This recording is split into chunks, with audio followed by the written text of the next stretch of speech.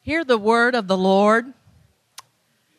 Then, after 14 years, I went up again to Jerusalem, this time with Barnabas. I took Titus along also. I went in response to a revelation and meeting privately with those esteemed as leaders. I presented to them the gospel that I preach among the Gentiles. I wanted to be sure I was not running and had not been running my race in vain. Yet not even Titus, who was with me, was compelled to be circumcised, even though he was a Greek. This matter arose because some false believers had infiltrated our ranks to spy on the freedom we have in Christ Jesus and to make us slaves.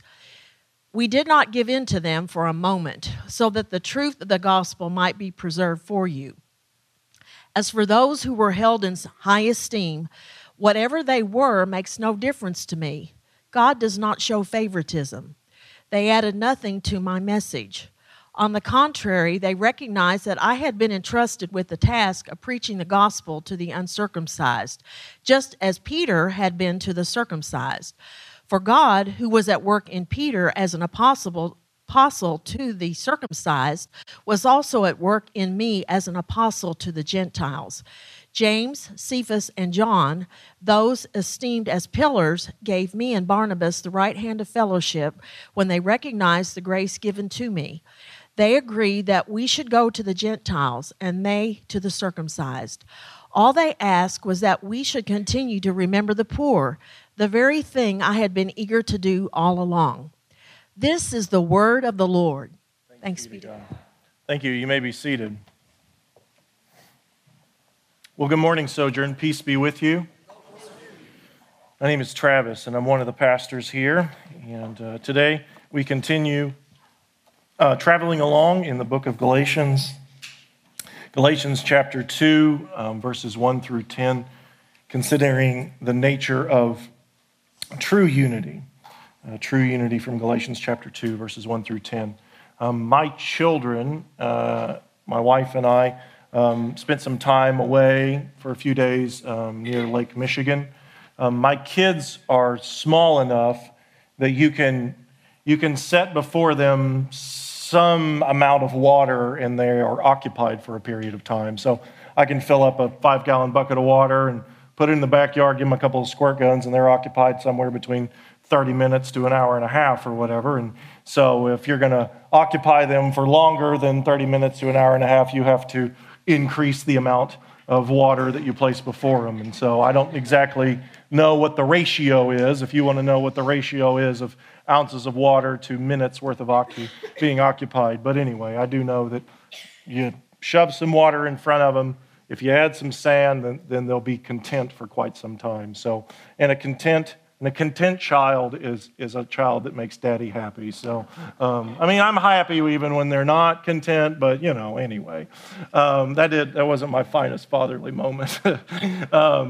So we went there, and truth be known, I've said this before, the ultimate argument in everything is if you say at some point in time, well, what about the kids, right? That's how you win all arguments, whether it's about dinner or about politics. All you got to say is, well, what are we going to do for the children? And so, truth be known, it was for the kids, but I also wanted to do it as well. And so I was a bit selfish in some of my motives. I wanted to really just do two things. I wanted to do some hiking, and I wanted to see the sunset over Lake Michigan. And that was the only two things I wanted to do. With the hiking, I spent some time studying a map and trying to figure out what trails I was going to walk before the trip. And so I was kind of, mapping things out, so to speak, trying to get some sort of guide to where I was going to go.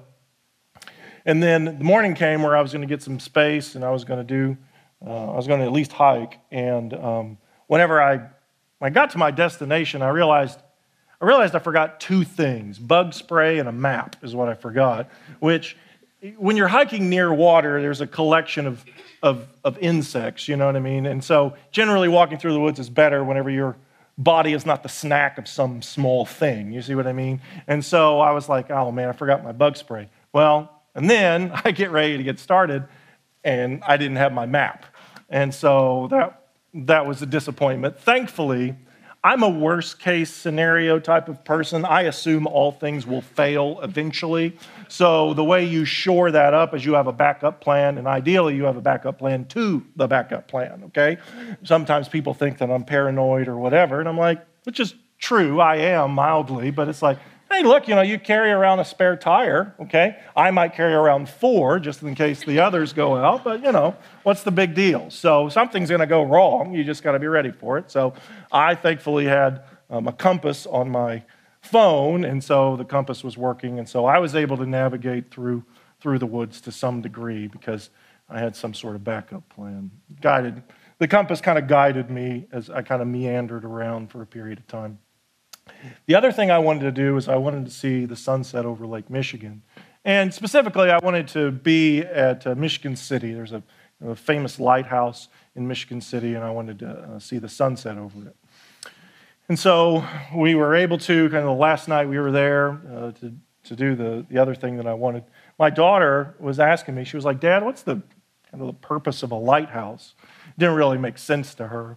And I said, well, the purpose of the lighthouse is to provide a tool, a guide to the people out on the water to let them know, how close they are to the shore. It also serves other purposes. It helps them to know what's an area that might be dangerous, that the sailors, the men and women that are on their boats, that they need to be mindful of as they travel along on their journey.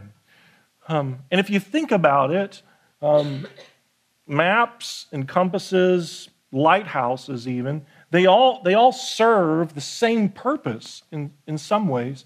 They serve as a guide.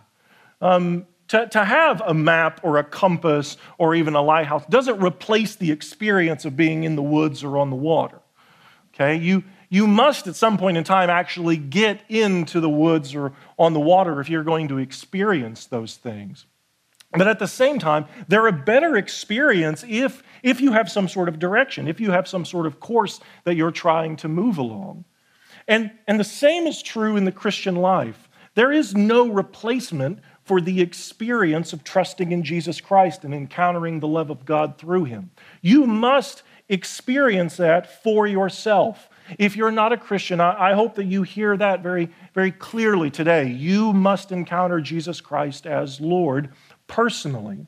But with that being said, in the Christian life, to encounter Jesus Christ means, one, you have some sort of guide on who he is. And what is that guide? Well, there's clarity that comes from the scriptures about who Jesus Christ is. He is the Son of God. He lived a perfect life and he died a perfect death. Those are truths that guide us along this journey. And after we encounter him by faith, after we experience him, there is a guide. The gospel itself is our guide to take us from where we begin to where we end. From beginning to end, the truth of the gospel guides us in the Christian life.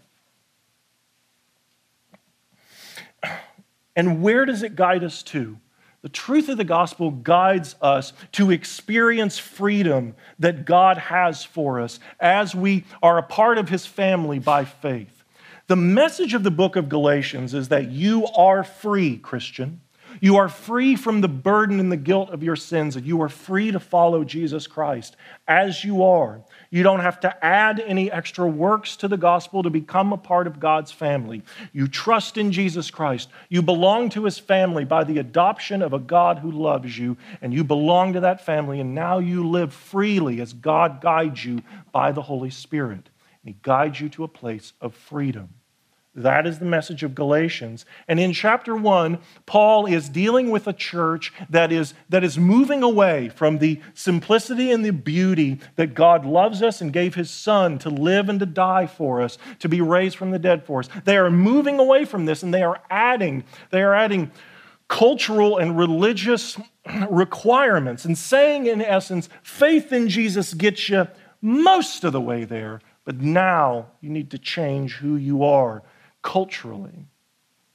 And then in chapter 2, he talks about an encounter that he has with other apostles as he is sharing the gospel of God's free grace found in Jesus. He has a conference, an encounter with the apostles, and the discussion that they have, and the unity that results because of the gospel of God's free grace. And so it's with these things in mind. I pray that you that you hear this one point today, and that is the gospel guides our unity.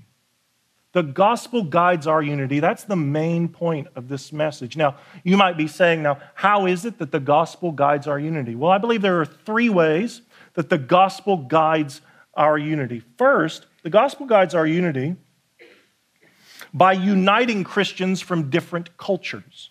The gospel guides our unity by uniting Christians from other cultures. Second, the gospel guides our unity by protecting Christians from false unity. And then third, the gospel guides our unity by freeing Christians to serve God personally. So first we have the gospel guides our unity in that it unites Christians from different cultures. Paul, according to the book of Acts, comes to faith. He is an apostle. To be an apostle of Christ, you must see the resurrected Jesus Christ. And so we have, with the earliest apostles, they see this in Luke 24 and Acts chapter 1. They see the resurrected Christ, but Paul wasn't there. And so then later, according to Acts chapter 9, Jesus Christ reveals himself to Paul personally on a place called the Damascus Road. And Paul eventually will be made a missionary and a church planter and an apostle by Jesus Christ. And he begins sharing a message. He begins sharing a unifying message, but it's the unifying message of God's condemnation and judgment. And that is this: every person, regardless of your race, class, or gender, has sinned against God. Every person has placed themselves and what they want to do as the most important thing in this world, and they have sinned against God. They have sinned against him in the thoughts that they have thought. They have sinned against him in the words that they have said. They have sinned against him in the actions that they have done. And God's not okay with it. God's wrath awaits such people, and that's everybody. So the bad news of the gospel has bad news in it, and that is, in essence, we have sinned, God's wrath awaits us. The bad news of the gospel is unifying. It places everybody on an even playing ground. And the good news of the gospel, because the gospel just simply means good news, the good news is that God personally takes the initiative, the responsibility to deal with this problem.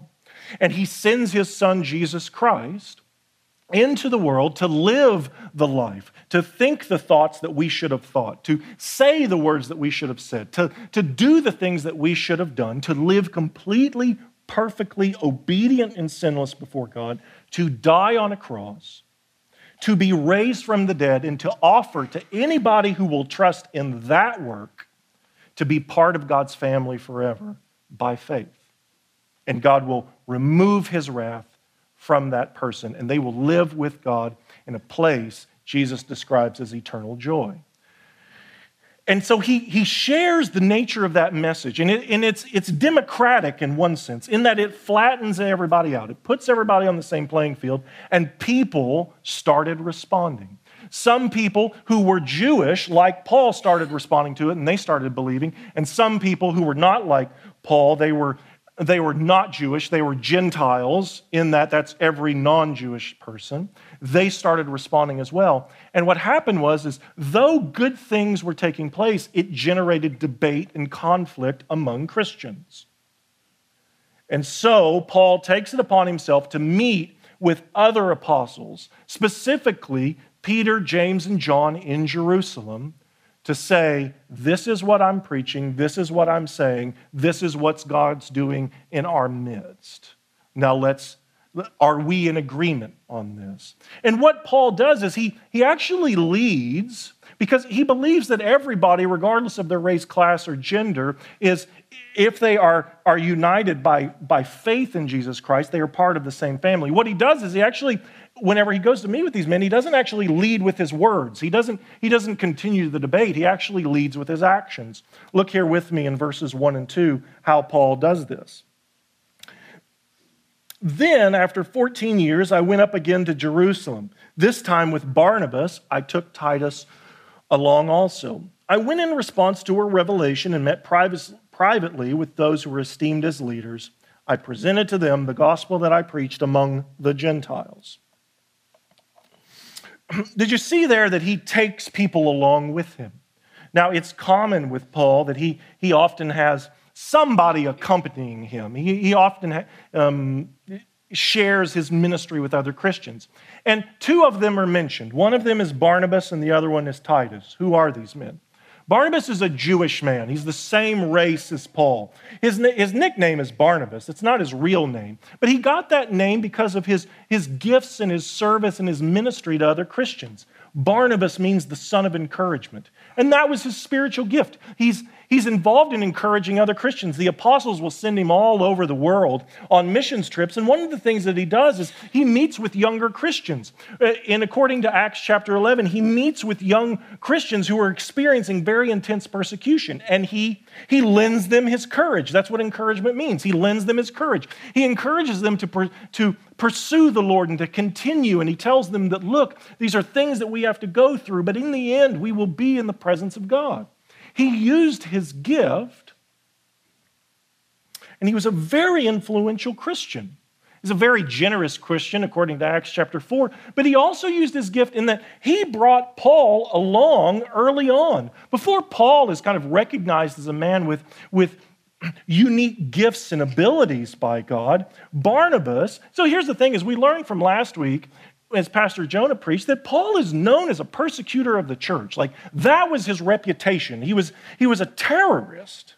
Like, he made sure that in the name of the Lord, he imprisoned Christians and he said thanks be to God when they were murdered.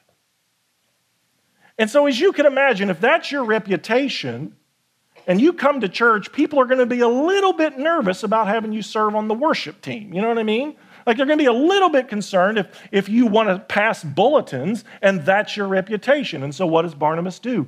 Barnabas actually brought Paul along and he said before the churches, look, I've seen God do a work in this man's life. He's our brother in Christ and we need to receive him.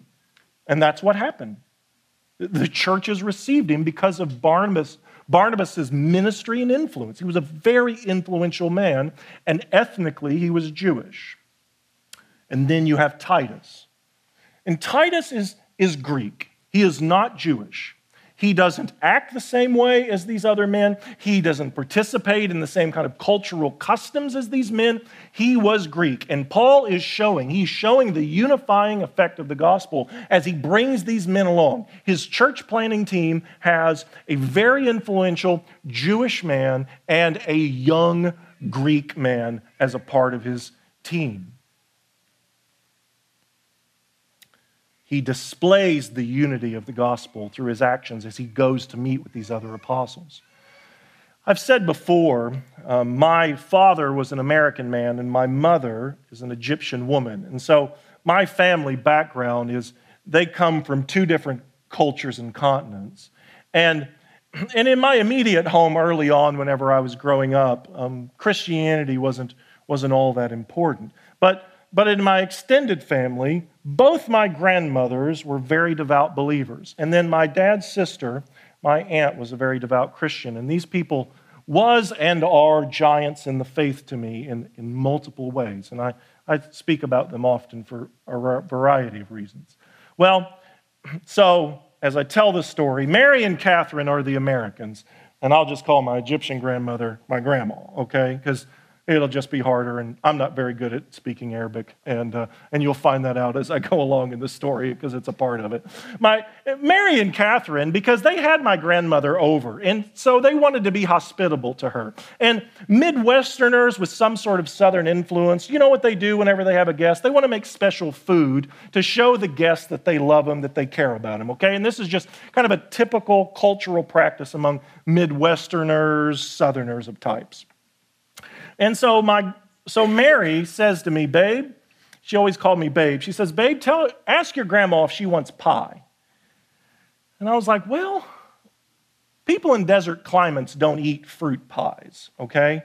And I didn't really know how to say it. Again, my Arabic wasn't very good. And I was like, well, grandma, I'm going to try, but I don't really know how to say this. I'm just going to give it a shot. And so I say to my grandmother, hey, do you want this American fruit food? You know, I was kind of struggling along, and my grandmother said to me, I don't know what you're talking about. Your Arabic's really bad. And And I was like, there was another reason why I didn't want to do this, because I just didn't want to get rebuked by her, which was going to happen. And I was like, okay. And then she, generally, when she would say, your Arabic's really bad, why don't they teach you Arabic in school? And I'm like, in the middle of Indiana, they don't offer that as an elective. But I can't explain that to her because she's like, first generation immigrant, and everybody should speak Arabic. I mean, all these Americans speaking this American or whatever, that's the problem. And so I was like, okay, well, so I say to Mary and Catherine, I'm like, she doesn't know what pie is. I don't think she wants any. Well, they got really upset. And so they took matters into their own hands. Now, if you can't speak Arabic or you can't speak English, what you do is you say your own language slowly and loudly, and you use hand gestures to communicate, okay? And so they kind of smothered her and said, do you want pie? Because this is the global sign for pie. And then she was like, she looked at me, she's like, what are they doing? And I was like, they want you to eat that thing. Well, then her kind of Egyptian politeness, because they were just trying to be polite in their culture, then her Egyptian politeness is kicked in. Now, in you guys will understand this. Those of you who are Southerners, you know that if somebody offers you a piece of pie, you always refuse it once, right? You refuse it once, and then somebody says, hey, honey, do you want some pie? Oh, no, I better not. Are you sure? And then after they ask you the second time, it's okay to take something, right? Okay, some of you are laughing because you're like, I do this. Yes, thank you. I appreciate that. But you always take smaller than what you want, right? It's like, well, maybe just a little bit, just take a little bit. Because to take what you want would be rude, culturally, right? It's not in the Bible. In my grandmother's culture, they also do the refusal, but you have to refuse like 3 to 5 times. And you also have to intensify your refusal each time, okay? So she started refusing. So in like my grandmother's culture, she managed herself pretty well on this one. But it would be like, do you want pie? I don't want your pie. What do you mean you don't want my pie? I worked all day to make you this pie. Well, I'm not interested in eating your pie. Well, if you don't eat my pie, I'll never forgive you ever again, and then it just goes on and on. It just intensifies, which, as I was thinking about it in preparation for the sermon, I was like, this is why I'm neurotic. Like, this is why I'm crazy. I don't know the rules. You've heard me say this before. I'm like, I don't know all the social rules. Like, what culture am I operating in, And so here's what I don't even know if they ate pie by the end of it. And to some degree, I don't care. But, I care. You know what I mean? Anyway, here's what never happened was the Americans never became more Egyptian and didn't a requirement. And my Egyptian grandmother never became more American and wasn't required to be that either. But here's what did happen over the course of their relationship with one another. When my grandmother Mary passed away, my Egyptian grandmother wept and said she was a good woman and she loved the Lord. Whenever Catherine, who always lived with Mary, when she was alone after Mary passed away, my Egyptian grandmother wanted to go visit her because she didn't want her to be alone. They couldn't even speak the same language, but there's something we say here that I think is good, that there's a ministry of presence, just sitting with people. And so she would just sit with her. When my Egyptian grandmother passed away, when she was sick, before she passed away, Catherine would visit her and pray for her and tell her in English, not in Arabic, that she loved her. She was praying for her. And she wept when my grandmother passed. They were from different continents and different cultures, and they couldn't communicate to each other in a myriad of ways. But there was something that bound them all together, and that was their common faith in Jesus Christ. There was unity that was found because they served the same Lord. And the reality is you don't have to change your culture to be a Christian. You realize that the gospel is so free that you can be who you are and where you are from, and you can have all of that and still be that person. Because God accepts you not based on the fact of whether you will change your culture or not change your culture. He accepts you based on the fact that he loves Jesus Christ and you want to belong to his family by faith. True unity is based on grace, not based on race. And that we apply by just giving God thanks. We can give God thanks that we belong to him regardless of our race, class, gender, age, or any of that stuff. Like, if you're rich, you're free to be rich. You don't have to be middle class to be a Christian. Do you realize that? If you're poor, you can be poor. You don't have to become middle class or rich to become a Christian. If you're Caucasian, if you're Latin American, if you're African American, or wherever it is that you're from, you can be who you are. God accepts you as you are, regardless of where it is that you come from. And you know what? When you trust in Jesus, you are part of a family of faith that is made up of all kinds of people who share something with you, which is your faith in Jesus, and most likely share really nothing else. All of us are unique individuals, and what binds us together is our common faith in Jesus Christ. And I don't have to be you, and you don't have to be me. We are free to be who we are. And true unity accepts the fact that it is by grace, and not by race, not by gender, not by age, not by class. Let's give God thanks for that. Second, the gospel protects us from false unity. So as Paul continues, he talks about this conference. And look here with me at what he says in verses 2 through 5. I wanted to be sure that I was not running or had not run my race in vain. Yet not even Titus, who was with me, was compelled to be circumcised, even though he was a Greek. This matter arose because of some false believers had infiltrated our ranks to spy on the freedom that we have in Christ Jesus and to make us slaves. We did not give into them for a moment, so that the truth of the gospel might be preserved for you. So when Paul comes and he meets with these men, Peter, James, and John, you see that there was a group that got themselves involved in the meeting. Paul calls them false brothers. He doesn't even acknowledge that they are actually Christians. This is not one of these that, well, this group of people are kind of struggling with something. That's not the way that Paul operates. One of the things that I love about the book of Galatians is the clarity that Paul speaks with. And he says, these people come along, and their motto is not unity by grace, it's unity by race. And what they were saying is, they say, look, we've got a problem here. Titus and all these other Gentiles, they need to add something to faith in Christ to belong to part of God's family. And what they need to add is the cultural practice of circumcision, is a custom that Luke describes in his gospel. It is the custom of the Jewish people. And Paul says we didn't submit to that. Paul doesn't submit to false Christians.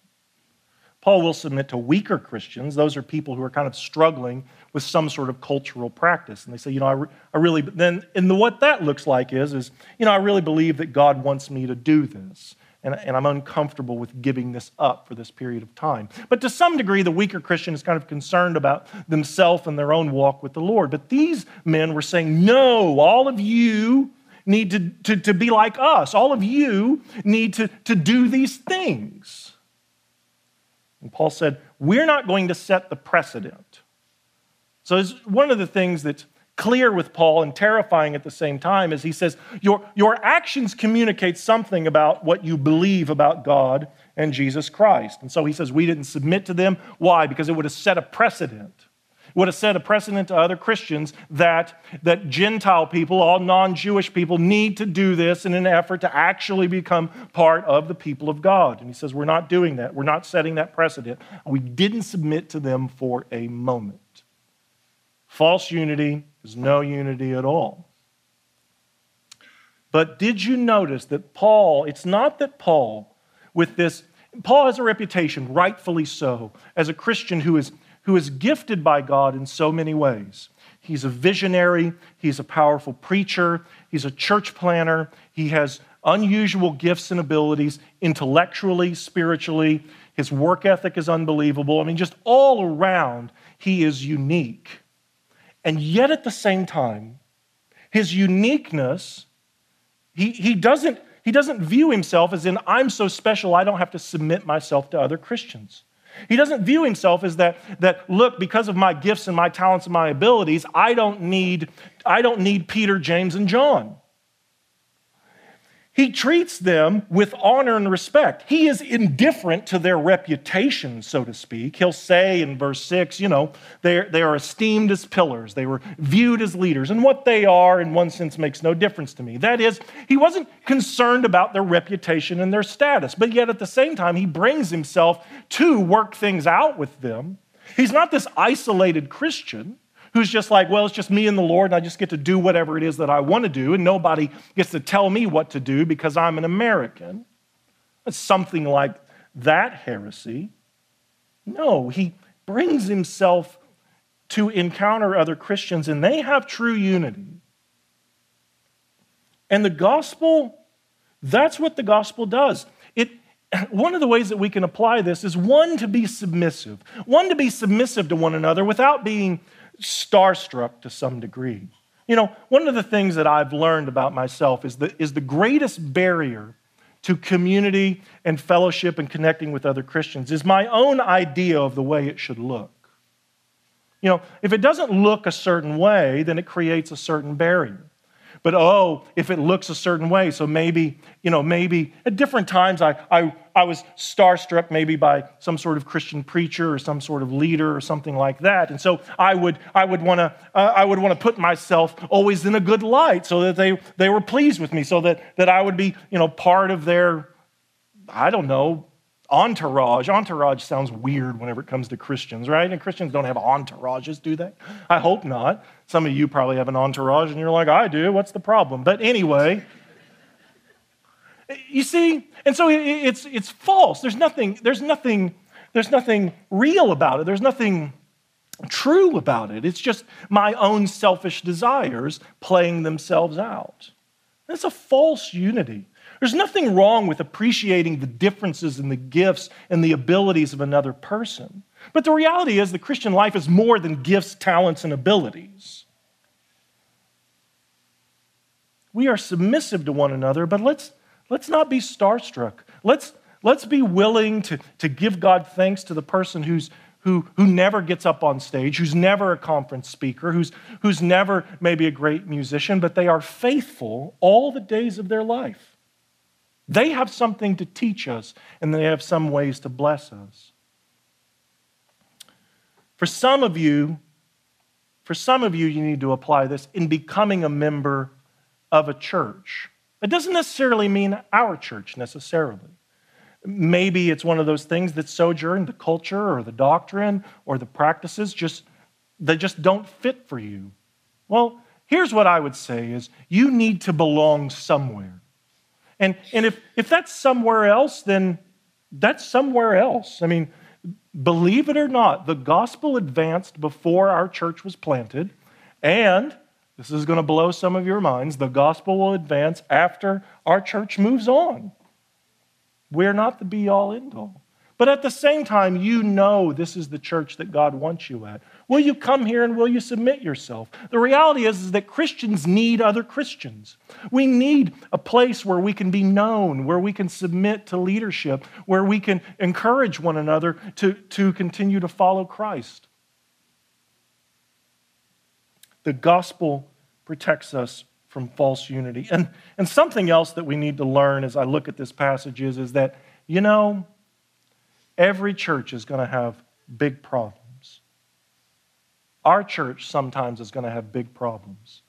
The book of Galatians is a big problem.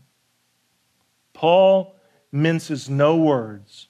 He doesn't do his typical lovely kind of introduction of saying, this is the way I see God working in your life. I'm thankful for you guys. I'm praying for you guys. He just gets into it because it's a big problem. And guess what?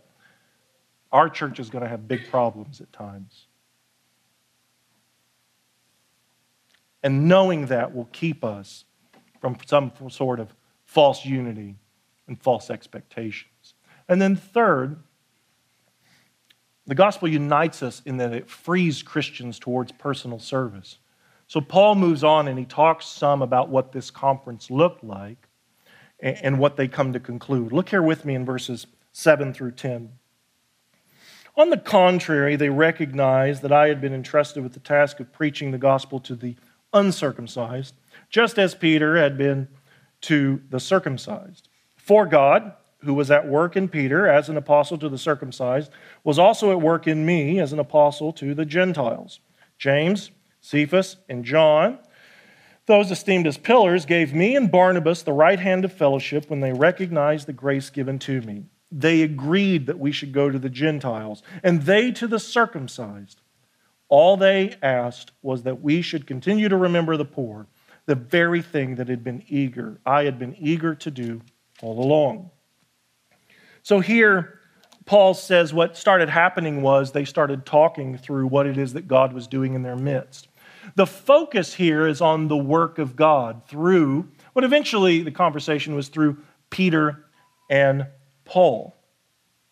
And what they started noticing, here's the thing that's unifying about Peter and Paul, is they both preached to Jewish people and non-Jewish people, the Gentiles. They both did it. Peter does it in Acts chapter 2 to the Jewish people, and Acts chapter 10 to Gentile man and his family. So they both share the gospel with different types of people. And Paul does the same thing. Acts chapter 13, Acts chapter 17, he goes to different groups of people, Jewish, non-Jewish. But what started happening was God started working in a certain way. And God started blessing Peter's ministry to the Jewish people, but he started blessing Paul's ministry to the Gentile people. And they said, look, let's look to see what it is that God is doing in our midst. And they said, look, God is doing something unique through Peter with these people. He's doing something unique through Paul with these people. And they were fine with it. Okay, it wasn't one of those where they were like, we need to find out what Paul's doing so that we can do more of it because we want our church to look this way. No, they said, look, God is doing something. Let's trust that God is doing a work. It's up to God what he does through which person. And so they accepted it. And in fact, they had unity around it. They had unity around their differences and their uniqueness and their strength. But at the same time, it didn't remove any kind of Christian responsibility. Peter, James, and John do say to Paul, we want to make sure that you're serving the poor. And he said, yes, that's the very thing that I want to do. I don't want to neglect the poor, even though the Lord is working through my gifts in this way. And so they had a commonality among the mission, though they were doing different things. And the truth of the matter is that, just like I said earlier, I don't have to be you and you don't have to be me. The same is true with the way that we serve. Like some Christians are better at serving with their hands than they are speaking with their mouths. And some Christians are better at speaking with their mouths than they are serving with their hands. And some Christians have some combination of both of those things. And which one is the one who is the important one? Well, the answer is yes. We both have to have it. I mean, one of the things that I learned early on in my Christian life, I just said yes to every ministry opportunity there was. And one of the things that I found was, you know what? There's just certain things that I do that frustrate me and everybody else in the church. You know what I mean? It's just like, oh my goodness, keep Travis away from whatever. The organizing events was the big one. It was just one of those where it's like, I struggle with you, Travis, when you plan an event. And it's like, you struggle with me. That means like, I want to choke you, is what that really means. That's Christianese for, I just assume you be dead. But anyway, you're like, that's not what I mean when I say it. Right? And so, well, what do I have to come to grips with if it's one of those that administration is just not my strongest gift? Well, one of the things I have to come to grips with is that I have some sort of limitations. The other thing that I have to come to grips with is not only do I have limitations, I'm not God. And I don't have to be. Does it mean that I don't attempt to be careful with budgets or responsibilities or organization? Does it remove all responsibility from me and I can just, throw caution to the wind and be ridiculous about details? No, it doesn't mean that. But it means that I need to belong to a place and belong to a people to where I'm honest to say is, look, I need you. I see God working in your life in a certain way. I want to see you use your gifts, and I want to see you be who it is that God has made you to be. Because guess what? Like, I got into this thing. I didn't get into this thing to be involved in, planning meetings and strategies and budgets and all those things. Are those things bad? No. Do those things have a part in ministry? Absolutely. Why did I get into this thing? Well, I got into this thing because I encountered a man named Jesus Christ, and he saved me. He worked in my life in such a way that I'm not the man that I used to be. I'm not the man that I will be one day. And I really long to be a different man and to be more like Jesus. But I got into this thing because I wanted to see people encounter something like I encountered. And that is, there is a God who loves you, and he loves you so much that he gave his one and only Son to die for you. And if you'll believe in him, you can be part of God's family forever. And he'll change you. And you'll never be alone again. God will never leave you or forsake you. And I wanted to see people transform like that. And you know what else I wanted to see? I wanted to see other people encounter the joy of being sent out and sharing with other people that same message, that there is a God, he does love you, and he gives his Son, Jesus Christ, for you to encounter. But some of that requires me being honest about how it is that God's working in me and through me, and where he doesn't seem to work in and through me, and letting Christians be Christians, so that we together can accomplish this great and wonderful mission of seeing Jesus exalted as the Lord of Lords and the King of Kings. We have unity in the mission that we share. We see that unity in the Word, and we see it in the Lord's Supper. Because you see, on the night when Jesus was betrayed, he took one loaf, he broke it, and he says, "This is my body broken for you. Take, eat of it. Do this in remembrance of me." And in the same way, he took a cup of wine, and after giving thanks, he says, "This cup is the cup of the new covenant, sealed by the shedding of my blood. Take, drink of this. Do this in remembrance of me. For every time you eat from this bread and you drink from this cup, you are announcing the Lord's death until he returns." The Lord's Supper is offered to anyone who trusts in Jesus. It is a display of unity in real time. If you are a Christian, I invite you, after I get done praying and the musicians begin playing, there will be stations throughout the auditorium. Come. Our practice is to tear off a piece of the bread, dip it in juice or wine, whichever one your conscience permits. The wine is marked by a piece of twine. And there will be gluten-free elements to my left and to your right, if that'll serve you. If you're not a Christian, I ask that you respect our tradition. Don't partake in this meal, but I pray that you will take Jesus by faith and become a part of his family forever. Let's pray together.